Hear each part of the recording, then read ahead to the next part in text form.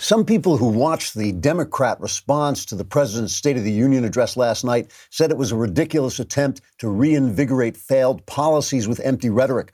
Other people said it was powerful and intelligent because they didn't want anyone to find out they were actually watching the Fantastic Four on AMC when they're clearly too old to enjoy movies with characters named Mr. Fantastic and Victor Von Doom.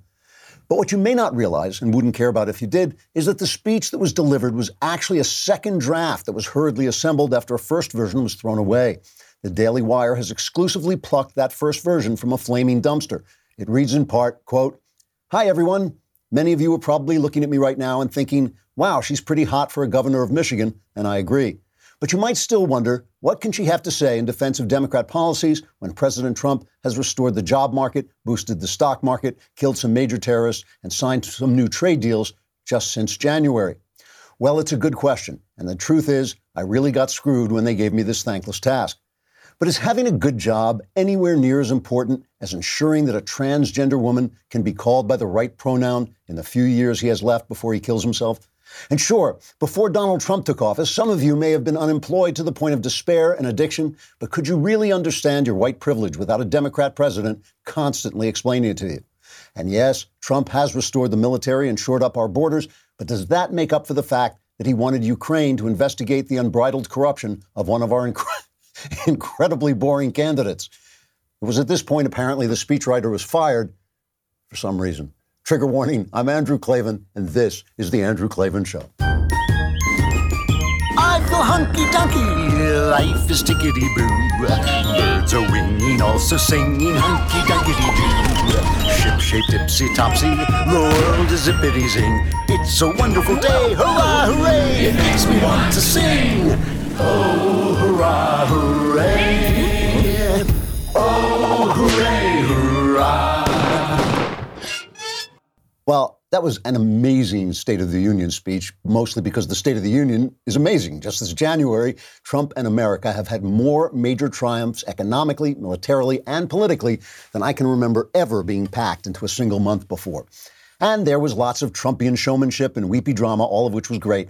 But buried deep in the speech was one upbeat statistic that maybe moved me more than anything else. That's the fact that American deaths by despair, by drugs and alcohol and suicide have dropped for the first time in 3 years. The fall in American life expectancy due to those deaths by despair was for me an inarguable rebuke to the leaders and elites of the Obama years.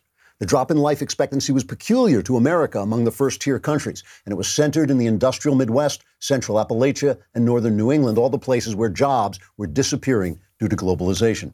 Those were the jobs President Obama told us were not coming back, the ones he said Trump would need a magic wand to resurrect, which tells us several things. Our elites were so trapped in their self-serving theories, they forgot to look at the actual results of their actions. No one knew this epidemic of despair was going on until researchers stumbled on it. They were so confident they were the best and the brightest, they forgot to question themselves, and they were so enamored of their own elitism, they turned their backs on ordinary people whom they find deplorable, let's face it. But even more important is this. All these leftists, Bernie and Warren and Biden, all of them, every one of them, they talk endlessly about giving people health care, giving them welfare, giving them guaranteed incomes. But they don't understand the things that matter. Meaning, purpose, the dignity of work and self-reliance, things the government can't give but can only protect. The left's infantilizing paternalism is bad for our health, both physical and mental. It's founded on a misguided idea of life that elevates material goods and material pleasures, sex and money basically, above the true goods and true pleasures, love and meaningful work that make life worth living. It's not up to them to take care of us. It's up to them to stop taxing and demonizing and destroying the means and methods by which we take care of ourselves. Governments are instituted among men to secure our rights to life, liberty, and the pursuit of happiness. That's in our Declaration of Independence. Those three rights depend on one another. Without life, our other rights are worthless. And without liberty and happiness, we will end our lives. The politicians forgot to take care of basic business. It's the businessman who is teaching them what politics is all about. And we'll talk about the State of the Union and other stuff in just a sec. But first, let's talk about teeth. Because I know you look at me, you think, God, that guy, what is it about that guy? It's my smile. Of course, it's my smile. Everybody wants to have a nice smile. You never know when people are going to take pictures of you, when you want to take selfies. So you want to get your teeth looking good. With Candid braces, with Candid clear aligners, you can do this on your own. Unlike braces, Candid clear aligners are comfortable, removable, totally invisible. You can transform your smile without anyone noticing a thing. You never have to set foot in a doctor's office or waiting room. Your treatment is prescribed remotely by a licensed orthodontist, and Candid delivers everything you need right to your door. Unlike other companies, Candid only works with orthodontists, never general dentists. That means your treatment will be designed by an expert in tooth movement with 20 years of experience on average. Looking ahead to wedding season or a special event with Candid, the average treatment length is just 6 months, and you'll start seeing results way before then. Are you ready to take your first step towards straighter teeth? For a limited time, you can get started with $75 off by using code Klavan at candidco.com/Klavan. That's candidco.com/Klavan. Use code Klavan for $75 off. candidco.com/Klavan. Code Klavan. You keep saying Klavan, but how do you spell Klavan? There are no names. It's Klavan. You know, everybody's talking about Nancy Pelosi tearing up the speech. When Trump finished the speech, she angrily tore it up, and, you know, she looked disgusted the whole time. She looked like she was sitting on something uncomfortable the entire time. And then she tore it up, and she told reporters, well, that was the politest thing I could do, making me wonder. But, you know, this is a good Trumpian move. This is a brilliant move. This is what everybody's talking about, because people are dopey. You know, they get angry and then they start talking about the thing and they don't realize that's why she did it. She did it to take attention away from the fact that Trump was delivering this incredible victory speech, the speech while the Democrats were messing up their caucus in Iowa, while the impeachment thing was swirling down the drain. Trump didn't even mention He didn't even mention impeachment. He just made them look teeny tiny. But even though it was a good move for drawing attention away, what did it draw attention to? It drew attention to just how teensy tiny the Democrats have become. I'm tearing up your speech. I'm tearing it up. I'm going to tear it. I know it said that people were doing well, but I'm tearing it up. And meanwhile, Trump was actually delivering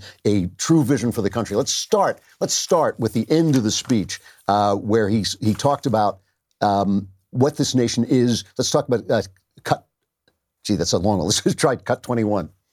This nation is our canvas, and this country is our masterpiece.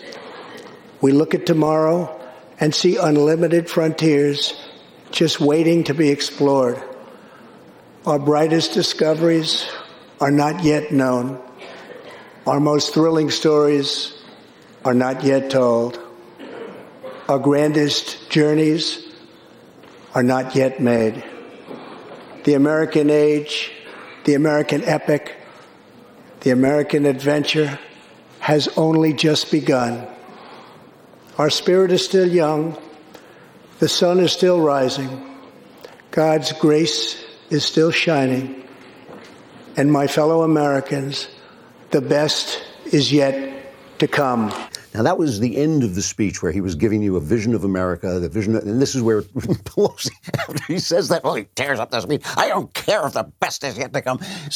But you cannot miss the fact that he was delivering a vision of America, talking about all the great men and women who have made this country what it is, talking about Thomas Edison, talking about Martin Luther King, talking about all the people who made this country what it is, because the country is in motion. The way the Democrats work is they remove the element of time, the dimension of time, from everything they say. So any sin that was ever committed is still there, and they don't talk about the movement into our great idea, what Martin Luther King said, living out the meaning of our creed. And that was what Donald Trump was talking about. And when he talked about that, he never mentioned impeachment, and I thought that was brilliant. The New York Times, see, they're smart, the New York Times. They know what's going on. Their headline said, he never mentioned impeachment, but it was all about impeachment.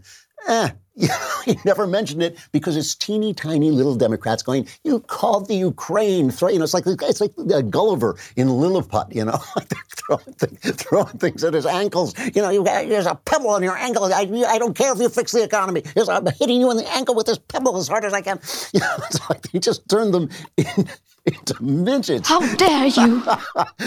He turned them into midgets. He didn't even mention it. And this vision of America as being in motion into the heart of its great idea, in living out the meaning of its creed, moving from the places where everybody was imperialist to where we're not imperialist, where everybody was racist to where we Americans are a multicultural, multi-ethnic country. All of that showing us that movement is still going on and he has become part of it. That's a rebuke to the New York Times and their 1619 project. That makes them look like, you used to hold slaves 200 years ago and we're going to hit you in the ankle. But that is a rebuke to Bernie Sanders and his everything is unfair and all these people are rich and I'm not. And he is, but you're not. You know, the politics of envy. This is a rebuke to all the Democrat vision of this country as a bad, bad thing. And some of the Democrats are beginning to catch on. And we're going to talk about that, too, coming up, because that is an important aspect of what Trump was doing. So let's take a little bit and get into this. As I was watching this, because you know me, I'm always thinking about romantic poetry. I was thinking about a letter that John Keats, the great poet John Keats, wrote to his fellow great poet, who he didn't like very much, Percy Shelley. And he was criticizing some of Shelley's writing, and he told him to load every rift of your subject with ore. In other words, don't just say pretty things, don't just use rhetoric, don't just be flowery. Every word should describe something, should be real. It's advice. I read that when I was a kid, and it's advice I've always followed in my writing. Make sure that you are just packed with action. Make sure you're describing something happening, something with meaning. Even your descriptions of things should have meaning. They should be packed with meaning. That's what Trump did. The first, I don't know, maybe 40 minutes of a very long speech was just all facts. So let's talk about that. Let's play cut number 3. This is just devastating to the Democrats. Since my election, we have created 7 million new jobs, 5 million more than government experts projected during the previous administration. The unemployment rate is the lowest in over half a century. And very incredibly, the average unemployment rate under my administration is lower than any administration in the history of our country. If we hadn't reversed the failed economic policies of the previous administration, the world would not now be witnessing this great economic success. The unemployment rate for African Americans, Hispanic Americans, and Asian Americans has reached the lowest levels in history. African American youth unemployment has reached an all-time low. African American poverty has declined to the lowest rate ever recorded. That's the stuff. That's what Nancy Pelosi is tearing up. See, you can't make that speech until you've done that stuff. This is the thing. That's not a speech you can just make. You can make any. You can use all kinds of rhetoric, all kinds of flowery statements. I don't know if you remember when Obama would make a State of the Union. They used to cut them together. Conservatives would cut all his State of the Union speeches together because they were all the same. They were all rhetoric. They were all rhetoric because the things that he was doing weren't working and he wouldn't change. But that was as if, I mean, there was like an invisible man standing behind Trump, hitting Nancy Pelosi over the head with a mallet every time. She's become a crazed lunatic. Well, no wonder she become a crazed lunatic. Every time it was like another fact, another thing I've done. You can't make that speech until you've done it. So everybody talks about his showmanship, and his showmanship is great. The wife reunited with her military husband, Jody Jones, the guy whose brother was murdered by an illegal alien in a sanctuary state in California. It was here. Trump's going to back a bill allowing people to sue sanctuary states, and the little girl who survived a premature birth, just talking about the fact that life is viable so much earlier now, a rebuke about, there's a wonderful line where he said, Democrats and Republicans all agree that life is an important, magical thing. Yeah, not so much. But it was always to me the facts that really reached me, and the fact that those things were in the context of the failure of Obama. Let's play cut number 2. In just 3 short years, we have shattered the mentality of American decline, and we have rejected the downsizing of Americans' destiny. We have totally rejected the downsizing. We're moving forward at a pace that was unimaginable just a short time ago, and we are never, ever going back. I am thrilled to report to you tonight that our economy is the best it has ever been. Our military is completely rebuilt, with its power being unmatched anywhere in the world, and it's not even close. Our borders are secure. Our families are flourishing. Our values are renewed. Our pride is restored. And for all of these reasons, I say to the people of our great country and to the members of Congress, the state of our union is stronger than ever before. That is just, brilliant stuff. I mean, again, you can't make that speech until you've done that stuff. And he puts it in the context of the fact that Obama and his experts and his wise leftists left this country in the lurch. You remember when he made his inaugural address and he talked about American carnage, and we said, that's very dark. That is very, oh my, that's dark. Well, it was true. It was true. The suicides, the deaths by despair were proof that he was right. They didn't care about those people because they deplore them, and they didn't care about the facts because they had their theories. That's classic leftism. Yes, it works in fact, but will it work in theory? That's the important thing. And their theories were just no good. Great moment, and a really important moment, going back to this idea of vision, was the moment when he introduced the little boy who wants to be in Space Force. This was great. And then introduced his great-grandfather, who is one of the Tuskegee Airmen. And we had one of the Tuskegee Airmen on the show. They're heroes of mine because I learned to fly and I follow the history of flight. And it was just a very moving story of these black guys fighting for a country that was still quite racist, that still had embedded institutional racism, and yet they went out and fought for it. And in doing so, they not only took out the Nazis, they also made our country better. It's just an incredibly moving experience. And he drew the right message from that introduction. Obviously, the great stuff was the visuals and the showmanship, but I got to play the part where he then reacted to this as cut number 6. From the Pilgrims to the founders, from the soldiers at Valley Forge to the marchers at Selma, and from President Lincoln to the Reverend Martin Luther King, Americans have always rejected limits on our children's future.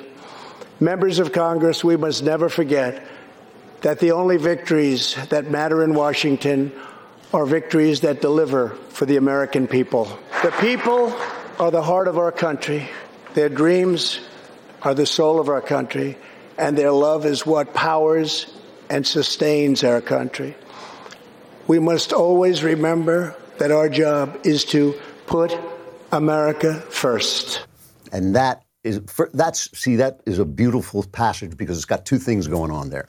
One is he's just introduced this great-grandson of one of the African-American Tuskegee Airmen. And so he's showing you that we live in time. We live in this movement into the heart of our idea. We don't live in slavery days. We don't live in the things the sins that not just we committed, but all the world committed. We don't live in that. We live in the fact that we move forward according to our ideas, right? So when he talks about he's talking about the movement, he's talking about all the great people who have moved things forward because they cared about the people. And who is he talking to when he says that? He is talking to the guys in the Senate impeaching him. He's talking to them, wasting their time on this stuff. And it makes them look like Lilliputians. It makes them look like little tiny people running around doing little tiny stuff while he is moving the country forward. And, I'm going to get into not just the Democrat reaction and the press reaction, which is the same thing, but, also what they think the people are thinking. What do they think the people think? I do have a job and I do have my dignity and I'm not addicted to opioids anymore and my kids aren't killing themselves.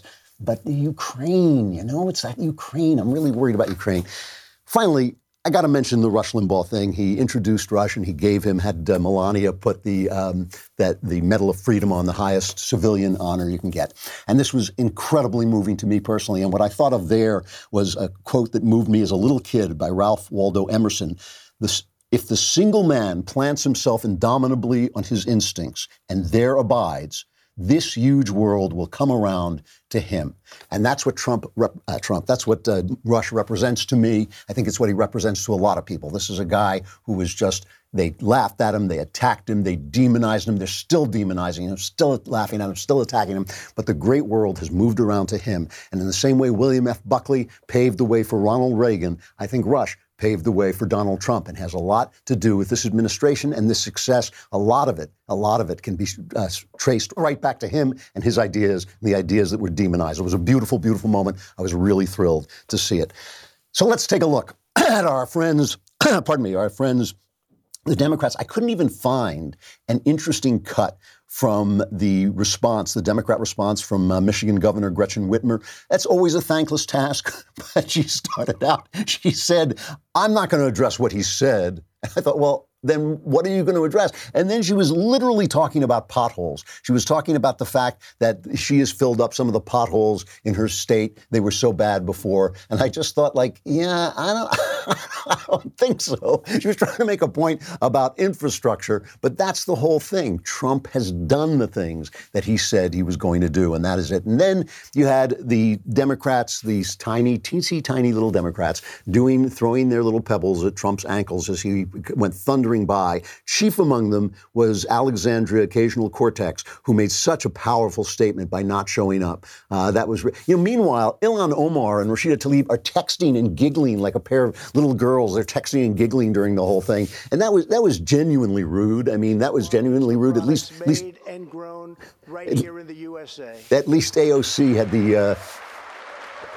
At least AOC had the good sense not to show up. But then she put out on I guess it was Instagram, she put out one of her little videos. And let's play the one of her reacting to Rush getting the medal. 13.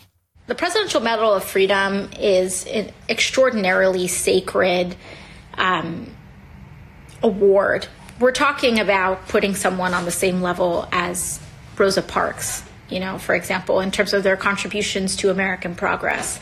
Rush Limbaugh is a virulent racist, but even just on top of that, to do it in the middle of a State of the Union and not even dignify it with its own ceremony as it has, there's all sorts of norms that are being violated, not just for people's humanity, but also it truly just cheapens the value of it.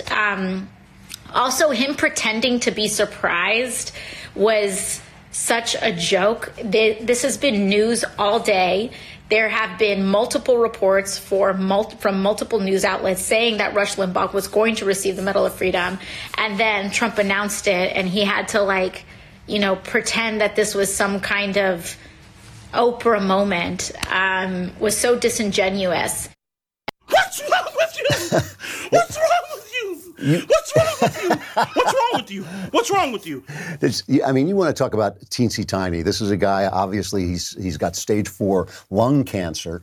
So doing it in the Union was good showmanship. Doing it during the State of the Union was good showmanship, but also you want to use the time. You've got, also Rush is deaf. He has got one of those implants. Probably couldn't hear a lot of what was going on. This is what she's worried about. And finally, this thing about Rush being a racist.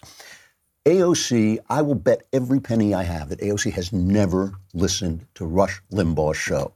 Rush Limbaugh is not a racist. They always have this one joke that he made to an African-American caller a long time ago. It was a joke that he made. It was a little rough joke, but joking with people is not racism, and that's the only thing they've got after all this time because they never listened to him.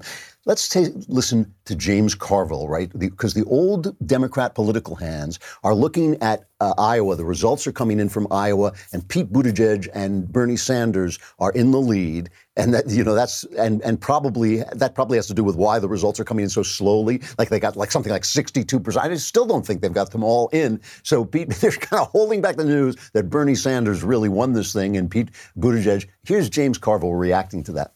The press corps went AOC crazy. We got to decide what we want to be. Do we want to be an ideological cult, or do we want to have a majoritarian instinct to be a majority party? The urban core is not going to get it done. What we need is power.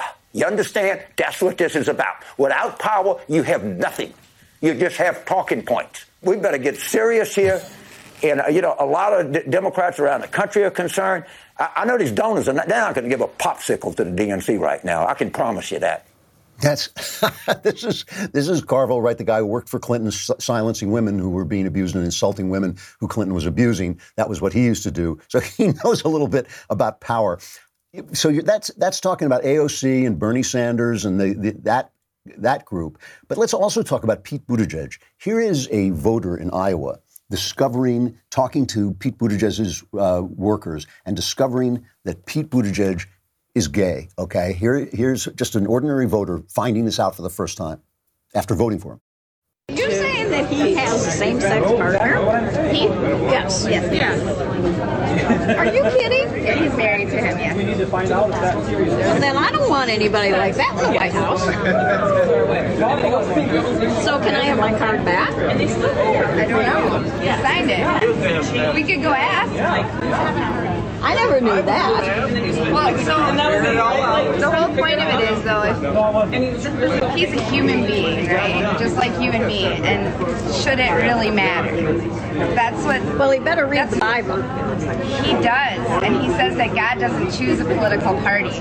Because why does it say in the Bible that a man should marry a woman then? Well, I totally respect your viewpoint on this. I so totally do. But I think that we were not around. How come this has never been brought out before? See, that was the line in there. And you guys know that I'm not doing this to attack gay people. It has nothing to do with that. It is the fact that these are deeply held convictions that people have, deeply held religious convictions. And the idea on the left, and you see this in the news, nobody ever talks about it. They don't even talk about the fact that Pete Buttigieg is gay and married to a man. They do not talk about that even on Fox News. They don't discuss it.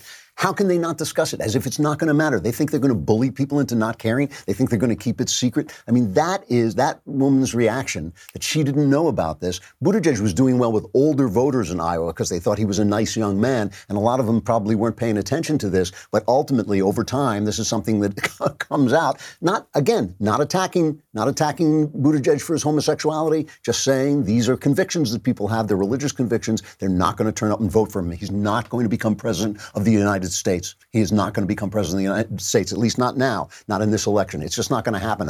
I can tell you that flat out. And so that's the guy is in the lead. And I think because a lot of the unreported districts are from Des Moines, I think it's Bernie really is going to come up from behind by the time it's all over. And that's the other thing. People are largely against socialism in this country. They're trying to tell us that Bernie is not, he's the nice socialism, the socialism that just turns countries into Norway, where they invented the paperclip, you know. I mean, listen, capitalism is rough and tumble. Capitalism takes a rough and tumble people. Capitalism attracts people like Donald Trump who are rough and tumble, but they're also successful and they also make stuff other people don't make. The other thing, and AOC noticed this too, but I think Van Jones said it better. Van Jones is sitting on TV with everybody attacking Donald Trump and how divisive it was. And Van Jones let him know what was really going on. The thing about it is, and I think that we got to wake up, folks. There's a whole bubble thing that goes on. We say, well, he said S-hole nations, therefore all black people are going to hate him forever. That ain't necessarily so. And I think what you're going to see him do is say, you may not like my rhetoric, but look at my results, look at my record to black people. And if he narrowcasts that, it's going to be effective, which means as we move through this primary process, we've got to pay a lot more attention both to what's going on with the Latino vote. Are we going to get a benefit in terms of having them respond? And with the black vote, is there going to be a split off, especially for black male voters? We got to be clinical about this stuff. We get so emotional about it. That was a warning to us, a warning shot across the bow of Democrats that he's going after enough black folks to cause us problems. It's not just the white suburban voters. He's going after black votes. You see, this is what they can't stand. They lose even 10, 20% of the black vote. They're done. They are done. And he knows it. And by the way, Latinos don't like illegals either. You know, this is the thing. He's not attacking Latino people. He is attacking illegals. I got to end with this. CNN outside the chamber trying to interview senators. This is cut number 18. Hi there, I understand. I just want to let you know that the senators are coming down. They're going to pass us momentarily, led by the President of the Senate, the Vice President of the United States. Mr. Vice President, how are you feeling? Is it awkward to be there with the President almost acquitted or maybe... Okay. We tried. How are you feeling, Senator? Feeling good. Senator Shelby, can you stop for 1 second? I can't stop. Okay, you can't stop. We're trying here. The senators, I would just tell you one of the reasons why they're not stopping. Nobody will stop to talk to CNN, and that is another Trump triumph. And this is the thing. It's not just the fact that he's talking to minorities. It's not just the fact that he's so incredibly successful. It is the fact that he has exposed the press for what they are, a Democrat organization. He has exposed them and he's made them irrelevant. And that, too, is a tremendous triumph. And it's a triumph the other Republicans could not accomplish. And that's why Trump got elected. And that's why he's so successful. All right, it is 2020, and it's not just an election year, it is the election year. Will Democrats reclaim the presidency like they promised 4 years ago? Will climate change destroy the planet before Election Day? I think maybe in another 10, 20 minutes. Will climate change? Stay up to date on all the news and leftist madness by joining Daily Wire. Today, we're adding another 20 to 2020 by giving you 20% off all memberships. Don't miss a beat and don't miss this deal. We got the mailbag coming up, so all your personal problems will be solved in just a minute. Come over to dailywire.com and subscribe for 20% off. You can be in next week's mailbag. It's a little stuffy and scratchy in there, but you will get all your questions answered.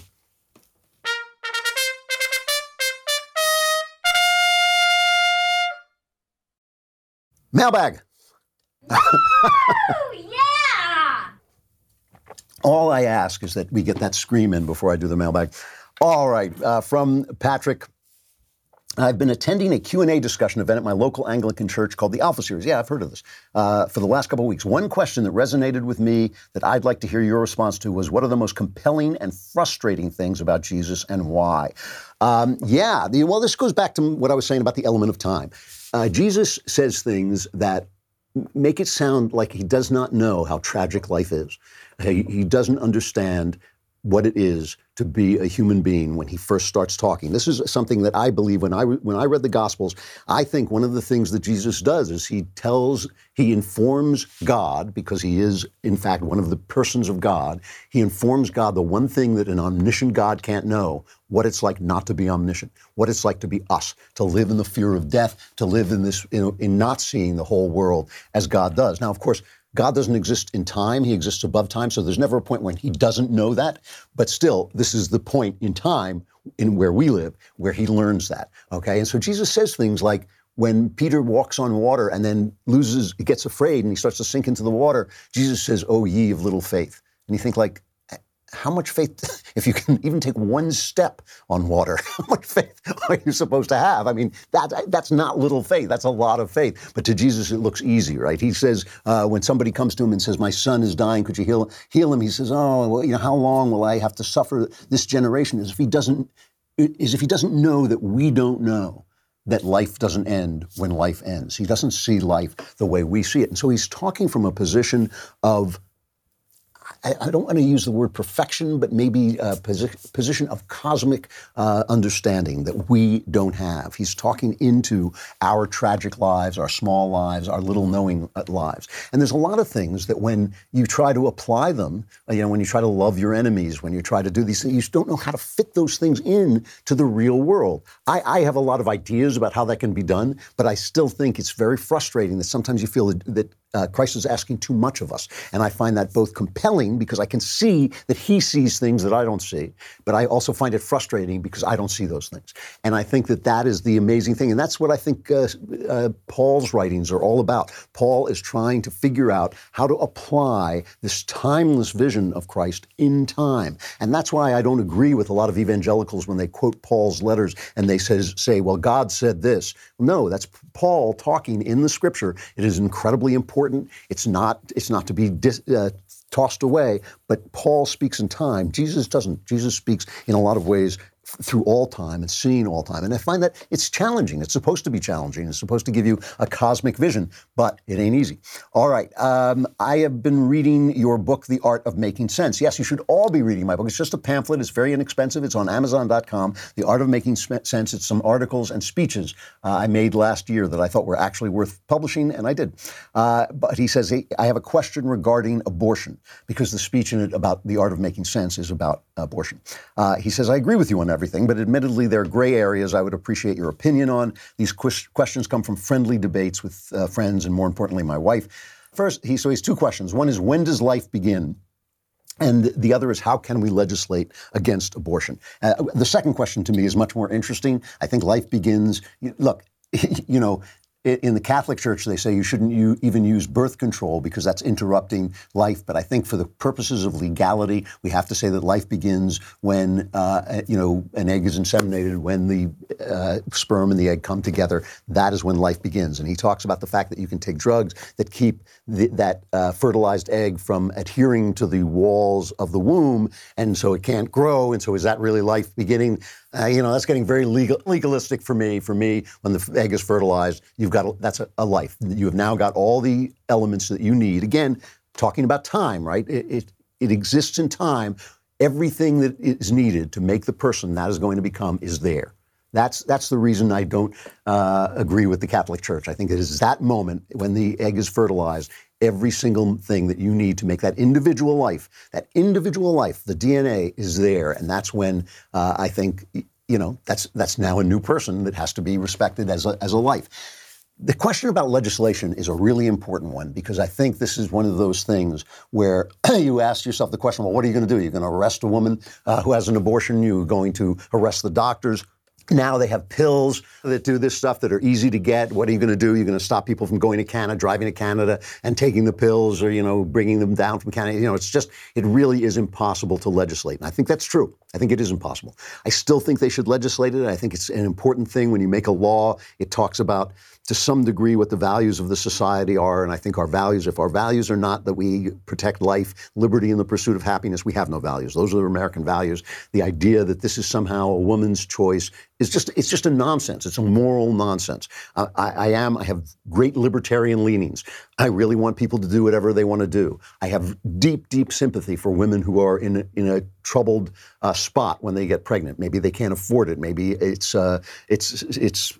happened through a terrible way. This is very rare. It is very rare that women get abortions because of incest and rape. But all right, it only has to be one to set the tone. All of those things are difficult. I think we should outlaw to say that this is something that we feel is murder, basically, and murder. It's homicide. This is something that we feel is homicide. And I think that that's an important thing. It's an important value statement. But I think that when you pass a law, there's just no point in saying we're going to arrest women for this, because I don't think a woman who has an abortion is a murderer. I don't think that that's true. I think we should shut down the clinics. I think we should shut down the places. But there are going to be people who get away with it because they're going to get the drugs. The drugs are easy to get now. And I think that at some point, what do you do? Do you fine them? Do you give them a ticket like you do for dope, and then basically negate the law itself? It's a very, very difficult question. The bigger question, the more important question, is how do we create a society that holds those values? That is the thing. And I think passing a law about it is part of creating that society. But I think it's so much more important. It is so much more important that the pro-life movement concentrate on creating the institutions that will take care of these children, that will say, if you can't handle this baby, we will take this baby in. If you can't handle the pregnancy, we'll take you in. Those are the things that I think people can do, churches can do, and should be doing, that will answer these, that makes these questions irrelevant, right? I mean, you're getting, I understand, I think they're good questions, I really do, and I don't have all the answers for them. But I think that the legalism is not the point. The point is the value of life. The point is saying once you're pregnant, you've got a life inside you. It's no longer your choice. It's no longer your body. And so we have to deal with this. And I think if we do that, we have to do that as a society. There's just no other way to do it. And that's, maybe that's a good thing that can come out of Roe v. Wade in these dark years when so many millions of lives have been ended. Maybe a good thing can come out of it instead of just saying, you're pregnant, therefore you're stuck with this baby. Maybe we can create a society that says, okay, if you can't do it, we will all do this together. And that's the only answer I can give you, because I don't think we're going to pass laws that penalize women at the level of the event. In other words, the level of the event is a life is being exterminated. I don't think we're going to pass laws that take women who are in trouble and put them in prison, for instance. I don't think that that's just. I don't think it's right. I don't think it's what we want to do. I don't think that's the society we're moving toward. The society we want to move toward is a society that says, baby, keep the baby alive. And we, if you can't do it, we'll do it with you. From John, thank you for your deep thoughts and hilarious commentary. My question is, do you think that any two people who share similar values can have a lasting marriage? I was raised in a community where you got married and stay married, but once I left, I began to see more of the world that's not always the case. My parents and others in my family keep telling me they met the person God wanted them to marry. I want to believe that. But will I know? Do I need to go off a gut feeling and just ask this woman to marry me, or will God just turn on some neon sign to show me who is right? I do not want to rush, but I also feel like there is no reason to hold off and spend years dating. It almost sounds, you don't mention this, but it sounds like you're talking about somebody specific. in which case, what you have to say is like, no, there's not going to be a neon light that goes on. But no, it's not true that if you share values, everything is going to be fine. You really have to like somebody you're going to live.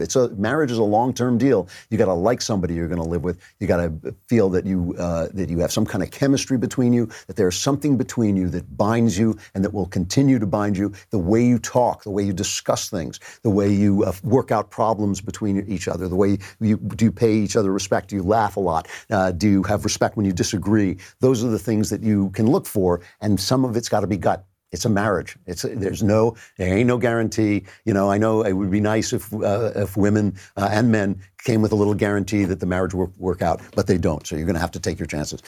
All right, moving on from Door. Hello, Lord Clavin, the ruler of everything light touches. I have found myself unable to convince someone to vote for Trump. My friend doesn't agree with it's a unique situation. My friend doesn't agree with Medicare for all. She thinks tuition should not be free. Generally, she has a conservative understanding. However, she has friends who tell her that Trump makes them feel unsafe. I tried to argue that their feelings are subjective and they're created by a lying media, but nevertheless, she says that even if everything I say is right, she's not going to try to convince them that Trump is okay, and because she cares for them and their feelings, she can't vote for Trump. Here's the thing. I get a lot of questions saying, how can I convince somebody that? And the answer is almost always the same. You can't. You don't have that power. And so I think that you should put that away. If they're bringing this to you and they're arguing with you about it, or they want to discuss it with you, or they enjoy having that political discussion, it is fine to have that political discussion and make all the arguments that you're making. But this person seems very swayed by her peer group. She seems to be somebody who doesn't want to offend her peer group. She doesn't want to tell them. She doesn't want to come out of the voting booth and say, yeah, well, I voted for Trump. She feels they'll reject her. You have no power over that. And knowing what you have no power over is a huge, huge gift in life. It is so important. It is important not to give up when you can change things. That it's that wisdom prayer, right? The power to change the things I can change, and the power to know the difference between those and the things I can't change. You can't always change people's minds. You got to love them as they are. You got to love them for who they are. And I just think, you can make your arguments if you make them with kindness and simplicity, and if you make them when this person wants to bring them up. But if you think that you have the power to do this, then you're going to basically lead yourself and your friend into this kind of circle where you're just running around having the same conversations over and over again. And I think this is a good thing to know about in marriage. There are some points where, you're not going to convince your wife or husband to believe the things that you believe, and you've got to be able to live with that. That's the whole world. I really do believe in that song, that old rock song, there ain't no good guys, there ain't no bad guys, there's only you and me, and we just disagree. And I think in America, 90 times out of 100, that's the truth. In America, we're always saying you're Hitler, you're Stalin, you're a racist, you're that. 90% of the time, it ain't so. 90% of the time, you just disagree. You see things differently. You have to be able to live with that. That is the world. All right, from Alan, I am a married man with no children. Recently, my wife has been struck with a hard case of baby fever. A lot of our relatives are having babies, and now she wants to have one too. Me and her are the only couple in her family or mine that doesn't currently have children. Deep down inside, she knows that now is not a good time for us to have children, but the baby fever has really taken a toll on her. I've done my best to support and comfort her, but many times I feel helpless since I'm not a woman and can't fully understand what she's going through. Do you have any advice on how to handle this? Thank you for all you do and keep up the good work. Here's my advice. If you're in college, if you're still in college, tell her you got to wait till you get out of college. If you're not out of college, give her a baby, have a baby. And then when you have that baby, have another baby. Babies are great. Babies bring their own reason for being into the world. My father used to say, every baby is born with a loaf of bread in his mouth. I think his father used to tell him that. That means you will find a way to take care of them. Maybe she's telling you something, Maybe this is the meaning of her life. And you say that deep down she knows that this is not the right time. I don't know what that means. I don't know what the facts are. But I am very much in favor of babies, and I think people are having them too late. I think it's silly to have them to wait until your 30s before you begin. Listen, if you have to, if you do, I'm not telling you that that's a terrible thing. I just think that, have the babies. The babies will increase your life. Having a baby is like suddenly you understand that you were seeing the world in 2 dimensions, and now you see it in 3. You'll be happier and sadder than you've ever been, but you will be more alive. And life is the point. The point is always life. And so I think, I can't tell you not to have a baby. I can't tell you to convince your wife not to have a baby. Babies are good. They are. They are all positive things. So there it is. That'll change your life. I always say my advice will change your life. That advice will definitely change your life. And you will be sounding like that when you're awake at 2 a.m. because the baby is crying. I got to stop here. But I'll be back. I'll be back with more advice and more insights tomorrow. I'm Andrew Klavan. This is The Andrew Klavan Show.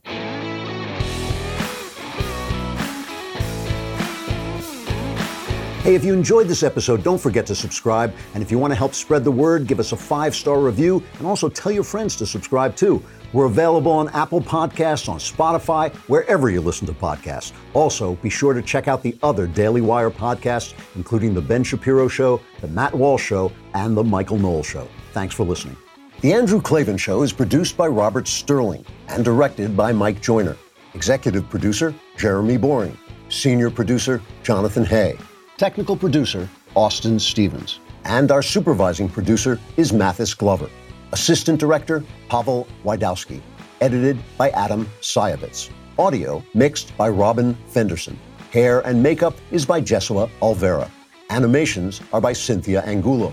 Production assistants, McKenna Waters and Ryan Love. The Andrew Klavan Show is a Daily Wire production. Copyright Daily Wire 2020.